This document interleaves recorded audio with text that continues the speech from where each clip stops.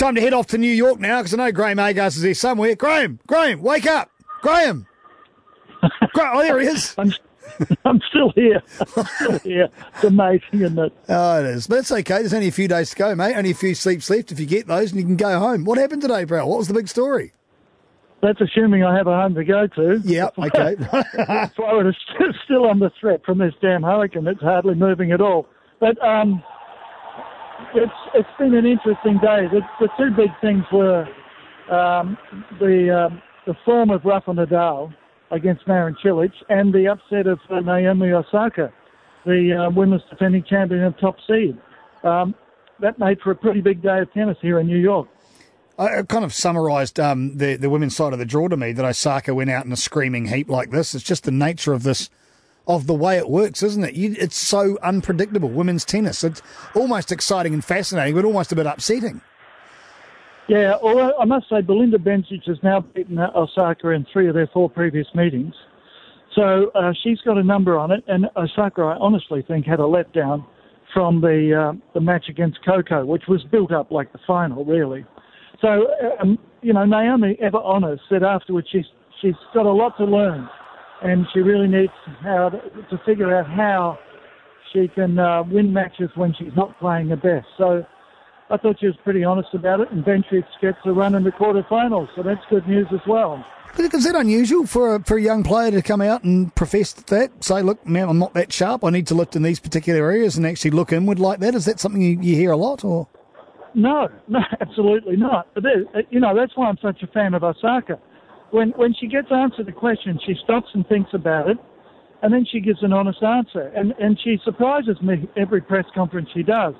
And she's not being silly or she's not being flippant. She genuinely means it. And she said, I think the word was, I've still got a lot of growing up to do, which is just an amazing admission. So good for her.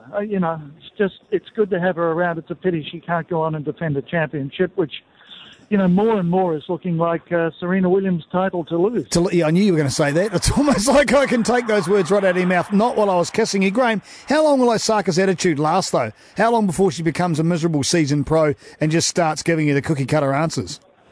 Well, let's hope she doesn't get cut up by some press guy who wants to make a name for himself. That's generally how it goes. At the moment, she's very happy to do press, and she tries hard in it, and as I said, gives lots of good answers. So I just want to see that continue, and I hope it does. Right, Rafa, what's happening with our favourite musculed Spanishman? Yeah, he had Tiger Woods in the crowd tonight cheering him on, and apparently they're best buddies now. And he started okay against Marin Cilic. Cilic then started to really pound the ball, as we know he can in the second set. But Rafa responded brilliantly. He won the third set 6-1, the fourth set 6-2, and produced a late around the net winner that just had the whole crowd, including Tiger Woods, on their feet applauding him. And he admitted afterwards that he gets energy from this New York crowd. They love him and he loves them. He's a Spaniard. He's very emotional. He just gets a kick out of playing here. So I think he's played himself into the position of the favourite for the championship now, with Djokovic out of the way. And, it's up to the guys to see who can make it through. I'm hoping it's Federer in the other half of the draw to get the Federer and Nadal final. We'd all, absolutely love to see. But we've still got plenty of tennis to go before we get to that. I can almost hear Djokovic from the bleachers going, why don't you love me too? Why don't you love me? Nobody loves me. It's true. But anyway, it's shaping up to be a good tournament. So, it looks like Serena, is the favourite now to make the women's final and play I don't know who. And we're just keeping our fingers crossed now that we can get Rafa and Roger through there and have a heck of a tournament.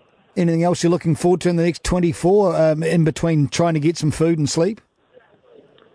Food and sleep is a high priority, and the other priority is to try and get this storm away from my Florida house.